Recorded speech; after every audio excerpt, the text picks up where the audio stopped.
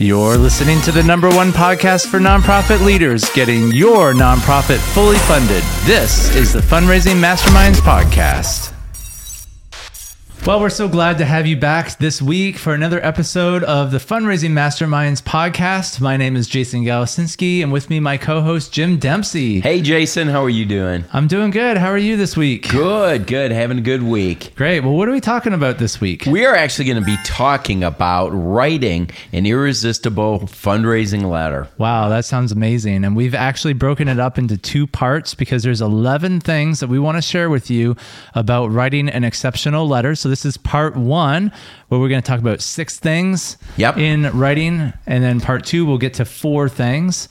But before we get into all the great meaty content of how to write an exceptional fundraising letter, if you wouldn't mind subscribing to this podcast, whether you're listening to us on Apple Podcasts or Spotify or YouTube, hit that notification bell because we release weekly content for you as a nonprofit leader. Our desire is to help you get fully funded as an organization, and we have the experience, over 60 years of combined experience between Jim and I. Our desire is to give you the tools in your tool belt to help you get fully funded, and there's lots of different tools that we use. We talk about creating a monthly giving program. We talk about end of the year campaigns. We talk about the perfect vision dinner. We talk about leadership styles. Foundation, board member roles and responsibilities, just a wide variety of things. And subscribing ensures that you don't miss 1 week of content.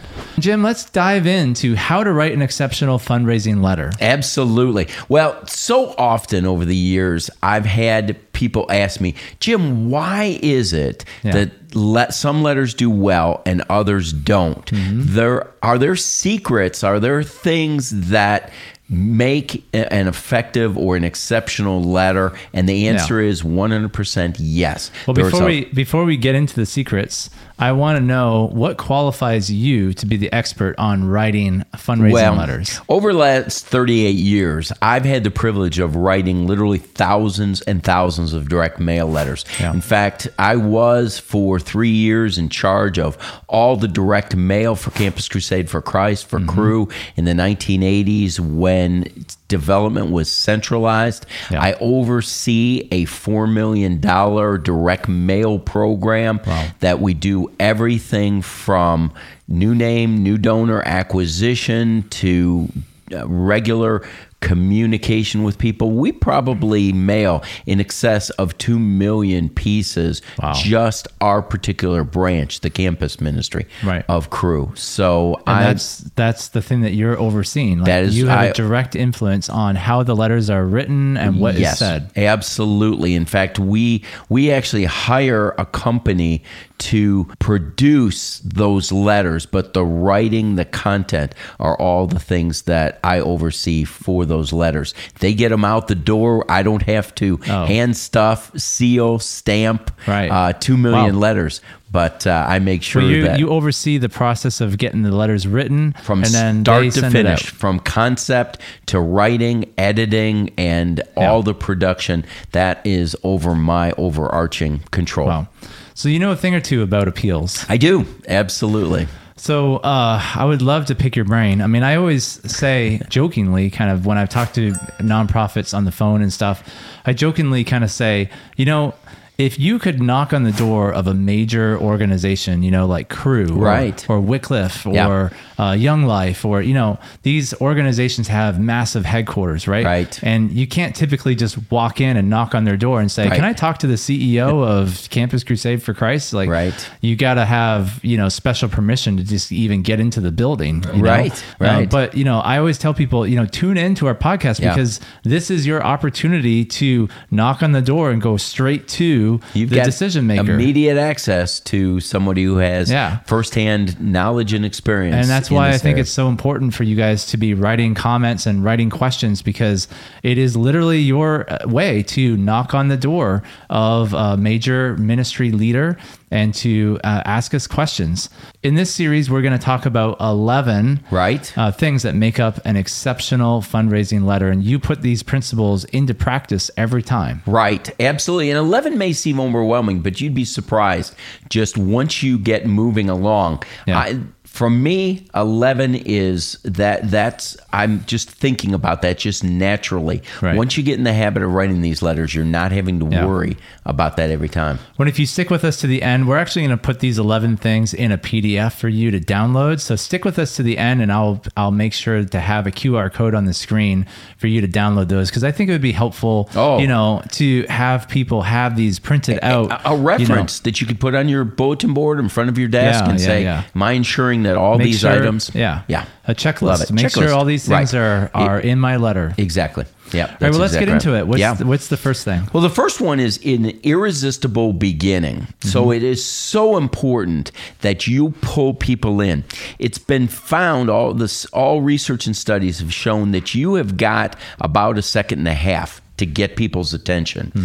You want to make sure, and first of all, I mean, it's tough enough to get people inside the envelope, but once you get them inside, you got to keep them, and you're going to lose them if you don't hit them hard and pull them in quickly. That generally means the number one, a lead-in sentence, phrase, paragraph, or it also means a very powerful PS. Those are the first two things that people are going to read. But right now, we're talking about that irresistible beginning. So I was caught up in a cycle of pornography, or I was addicted to heroin for 20 years of my life until, and then boom, you can go in from there. That would be what I would refer to as an irresistible beginning to a story or program.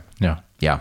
That is such an important component of getting people's attention and keeping people in there. And that's great, because that leads to thing number 2, which is it gives them a reason to continue to read. That's right. You want to get them to the point where they get sucked in. All of us have probably read a novel, a book, an article that so captivates us that we can't stop reading. In fact, you think about a book that you start reading as you're getting ready to go to bed, and you find yourself at 2:00 in the morning trying to put that book down, but you're so compelled by it. Right. That's what we want. We want to provide a story, and a story is always a good way to draw people in. Because the rule of thumb that we've talked about before, people give to people, justified by the cause. And so telling someone's story, getting a story of a changed life, always pulls people in. We want to make sure that we've got a person's name. If it's a privacy issue, if you work with human trafficking, you work with someone in closed countries, you don't have to use their full name or even their real name. You can put in their name had to be changed because of confidentiality. But give them a name so that you can begin to pull people into the story and make sure it's a powerful story. If you started with, I was caught in the grip of pornography, my life had been one of addiction for 20 years until I ran into a staff member with Crew who literally changed my life with the gospel of Jesus Christ. That is the kind of compelling message that you want to have, and a compelling reason to keep reading. So this leads to the third thing, which is the specific need. So like, what is the main character's specific need? It's important that element is in there. We don't want to just say, I was struggling with pornography for 20 years and then suddenly something happened. It's like, well, you need to understand, what was their struggle? What were they looking for? What was the motivation? Well, a good testimony always has 3 key elements. What was their life like before Christ? How did they come to Christ? And what was their life like after Christ? And that also is included in this letter. So as we are addressing the need that they have, we have to paint that picture of what their life was like before Christ. So being addicted to pornography, or being addicted to drugs or alcohol, or being in a downward cycle of depression, those are the kinds of things. And of course, the need, generally, the root problem always really comes down to having a personal relationship with Jesus Christ. But sometimes it starts with physical needs, emotional needs. You have to meet some of those needs before you get into the overarching need for a person of Christ. Right. So then another big piece, the number 4, is that we want to offer the solution. Yeah. And of course, the solution is, as we know as followers of Christ, is a personal relationship with Jesus Christ. Right. Now, that in the context of a pregnancy center or a homeless shelter, it might be similar. Well, it is. You've got to meet their immediate need. And that immediate need is to, first of all, maybe determine, are they pregnant? If they are pregnant, are you going to help them with that life-changing decision to save the life of the baby? But ultimately, in many cases, we want to get them to having a personal relationship with Jesus Christ. Yeah. So they aren't just back out 6 months later getting pregnant again and keeping that cycle, because a pregnancy center will tell you, as somebody who's been on a board of many pregnancy centers, that cycle just continues where they get pregnant, have an abortion, pregnant, have an abortion. Yeah, well, so whatever it is that we're doing, whether it's, a pregnancy center, a homeless shelter, a Christian school, a camp, recovery, addiction center, marriage and family counseling center. Right. Ultimately, we know as Christians that the main problem that we all struggle with, it's not just them, but it's us. It's us too. It's you and me too, that we all are born with a sin nature. Right. And we all have this, the word sin is kind of a faux pas word nowadays, but it literally just means it misses the mark. Misses the mark, yeah. That's all sin means. Sure. It just means that we are born off target. Yes, like that's right. if perfection is God, we tend to sway away from God, and that's because we're born with the tendency to miss the mark. And a lot of people don't understand that. My understanding, it's an archery term, unless I'm wrong. And when you hit center bullseye, you were hitting the mark. If you missed or got off, that was called a sin. Right. And you see this a lot in children, especially, no one has to teach a child how to lie. Right. No one has to teach a child how to disobey or how to have a temper tantrum. Right. You don't sit down with little Johnny at 3 years old and say, now Johnny, you might learn this later on, but let me just teach you, how to throw a temper tantrum when you don't get what you want from mommy. Like, it just happens naturally. Sure. It's part of her sin nature, right? It's part of our nature to go off. They're not born to just say, "Mommy, may I please have?" You have to work really hard to get them to do the right thing. Right. And you don't have to work very hard to get them to do the wrong thing. The easy way is that sin nature. Because of all that, because we know that we are born to miss the mark, we get caught up in all these problems, right? And we have this desire to, fill this, longing in our heart for something. We're all longing for something. Yes. But ultimately, we know as Christians, the deep longing of our heart is to have that relationship with God. Right. And ultimately, no matter what ministry you're involved in, whether it's pregnancy center, Christian school, whatever, right? If we're not leading people to a relationship with God, then ultimately we're not really helping them for eternity. Right. We might be helping them temporarily. Yeah. It's a temporal need. Yeah. But we're not really helping them find fulfillment with the relationship with Jesus Christ. Right. And chances are they're just going to get back in the same habit pattern. Right. And so that's ultimately what every single appeal letter, fundraising letter should always be kind of focused on. Yeah. That changed life isn't that you got them off the street, but that you got them off the street and into a relationship with Christ. Right. And they became a completely different person. Right. Now they're going back into the world, with a different mindset. They've put off the old man and they're putting on the new man. Yes. And now they are a mentor. Right. For people on the street or, whatever. And that's the stuff that gets people excited. Yeah, absolutely. And part of that solution is, what are the strategies, the tactics, the programs and projects we do to help solve that problem? So you're going to unpack, this is a changed life. Freddie, Tommy, Mary, whoever the example you're using, here's how their life was changed. And we do things like this. So we feed homeless people. We get women who are caught in the cycle of human trafficking. We help those individuals who are depressed get out of those situations. Yeah. And that's all part of this. But we also present, as part of that, opportunities to invest and see other change lives. In a way, it's sort of like that pay it forward, in that where there's other people like this person whose life needs to be changed. And that takes us to the next area, which is the ask. Yep. So you've presented the problem, you've presented the solution. Now you're going to present the opportunities that are out there. Remember, it's always been said that every organization has needs, but few have exciting opportunities. And people give to exciting opportunities. Without vision, the people perish, is what Scripture tells us. So you want to make sure that we're putting that opportunity before people. This is not an arm twisting. This is not a making people feel guilty about things. No, I think sometimes when people listen to us talk about stuff like this, it sometimes can sound manipulating. Right. Like, aren't you just like making stuff up? You're sending people down this path. You're making up stories, and you're it's all just a sham, and you're just playing with people's emotions. Manipulation. And you're manipulating people to try to get them to.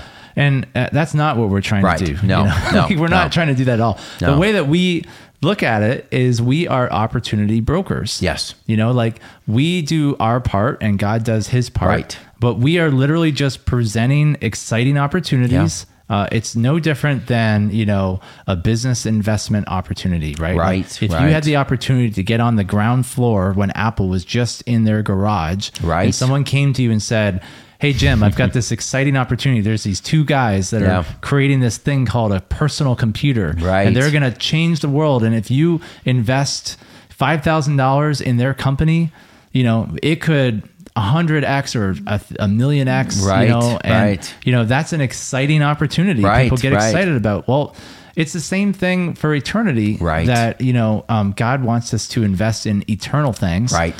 So if the only thing we can take to heaven with us is people. All the clothes on our back, all the houses, all the cars, all the material things, all gonna burn. The only thing we can take with us is people. Yes. And so that's why, investing in people, in changing people's lives is an eternal investment. Yeah, exactly. And so what we're doing in a fundraising appeal letter is we're just making people aware of how your organization is changing people's lives. That's right. And then you're giving people the opportunity to participate. Would you like to be a part of helping us, change lives? So it's not us doing everything. We're the super spiritual ones, and you are the low lay person that has to have a regular job. But it's more like, hey, we need you to come alongside of us and to help us. Without your support, we can't change people's lives. That's right. Right. And that's the mindset, right? So we're not making up stories or trying to manipulate people. We're simply just saying, here's an example of what happens when someone gives to our organization. We're able to meet their physical need. We're able to introduce them to a relationship with Christ. They change their whole perspective, their whole outlook in life changes. They have a complete 180 paradigm shift. And then we send them back into the world that they came from.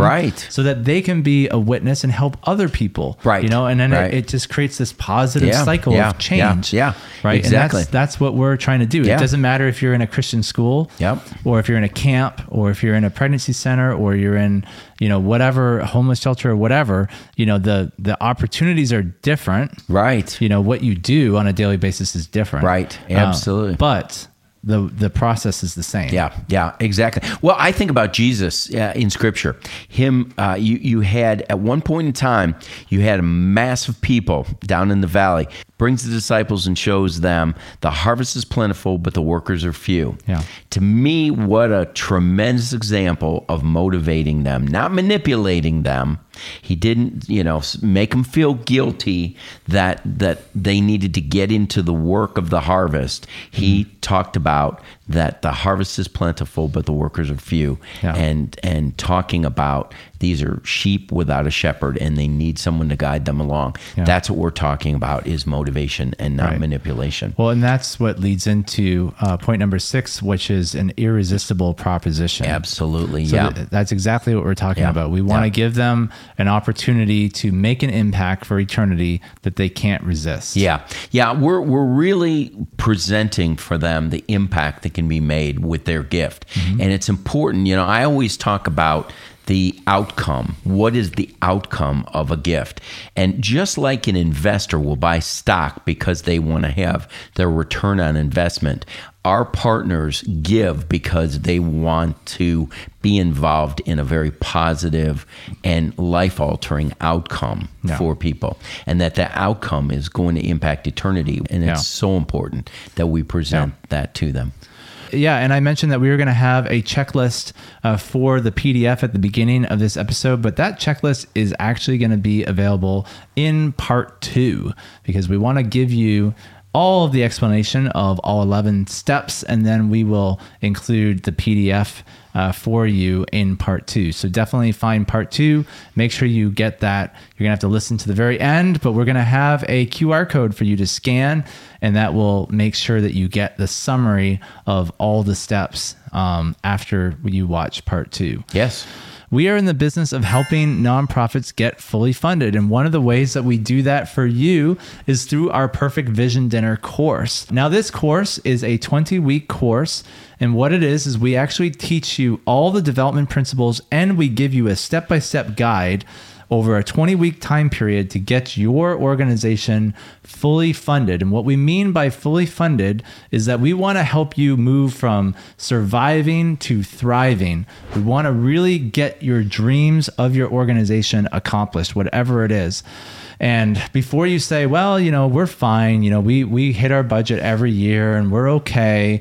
Well, there's 2 kinds of organizations that I tend to talk to. The one type is the type that is just starting, or they're maybe running with 1 or 2 employees, or maybe all volunteer, and you're in the surviving stage. Right. And then there's another organization that you've been alive for 30 years, 40 years, and you're doing the same thing. You have a routine, you do the same thing every year. You've got lots of staff, but the problem with these guys over here is that they tend to get comfortable. They get in a rut. They tend to get in a rut, and they tend to not be growing. Right. And so a lot of times when I'm talking to those organizations, the types of things that I tend to hear on the phone is, we really need to change things up because, we're not growing as much, or we're losing partners. We're losing interest. Right. Yeah. And that's because you're getting into a rut. Yeah. And a rut is a grave with the sides kicked out. That's a good one. Yeah, it is. And so we want to help you get, if you're in this camp, we want to help you get from surviving to thriving. And if you're in this camp, we want to help you get out of your rut. And that we firmly believe that you shouldn't just be combing the internet for the top 20 things of fundraising ideas in 2023 or 2024. Don't get sucked into let's just try things. Don't let board members convince you of their great idea. It's really important that you learn from some of the best fundraising advice out there. And I personally believe Jim Dempsey has some of the best tried and true, test proven strategies out there. 38 years of development, 2,500 dinners under his belt, raising $26 million a year for Crew. You've learned this strategy over time, and we know it works. Well, I've got a plumb line that's called the development model that we follow, and that is the primary. That's our foundational principles of our program and our effort. And we want to be your one-stop shop. We don't want you to have to go searching all over the internet to find all kinds of fundraising videos. We want to be the single source for you. Yeah. So if that's something that you're interested in, go to fundraisingmasterminds.net. It's called the Perfect Vision Dinner course. It's a 20-week course. We walk you through all the Plum 9 principles, and then we take you step by step all the way to actually getting you fully funded. And it's a very exciting program. It is. A lot of people, when they learn about it, they say, oh, I don't know if I have time and I don't know if I can afford it. And I always say, I don't think you can not afford it. I don't think you have the time to not afford to do this, because ultimately, if you haven't learned this strategy, you're just going to be spinning your wheels and you're ultimately going to get stuck. Right. Every single organization out there needs to learn the perfect vision dinner strategy. It needs to be one of your fundamental tools. It's not your only tool, but it's one of your fundamental tools for winning new partners to your organization, keeping them and lifting them to new heights of giving. Right. And without this strategy, you're going to be kind of like a drifting person in an ocean. Yeah. And it's really, really fundamental. Rudderless. Well, Jim, thanks for covering those 6 things in writing an exceptional fundraising letter. We've actually got 5 more things to cover, but we're running out of time. Yeah. So what we're going to do is we're going to divide this into 2 parts. So part 2 is going to be in another video. We're actually going to put a QR code on the screen where you can scan this QR code and it will take you to part 2. And it's really important that you scan this QR code or click the link in the description of this video or podcast description, because this part 2 is not going to be available publicly. We're only making it available to you if you've made it this far in the video and you click that link. That's the only way that you can get access to part 2. So you can't find it anywhere else. And I have to encourage everyone to make sure you watch part 2. Those 5 last tips and recommendations are some of the most important. In fact, oftentimes they make or break a successful. Well, make sure you click that link or scan that QR code to watch part 2. And just before you leave to go do that, make sure you subscribe to this podcast, because you don't want to miss another episode coming your way very soon. Jim, thanks again for your expertise in fundraising, and this letter writing process is so needed, because I believe nonprofits will benefit greatly by learning how to write better appeal letters. Absolutely. Happy to do it. This writing an exceptional letter and telling your story is so valuable and so important for anyone. Thanks again for joining us at the Fundraising Masterminds podcast. We look forward to seeing you next week. Take care.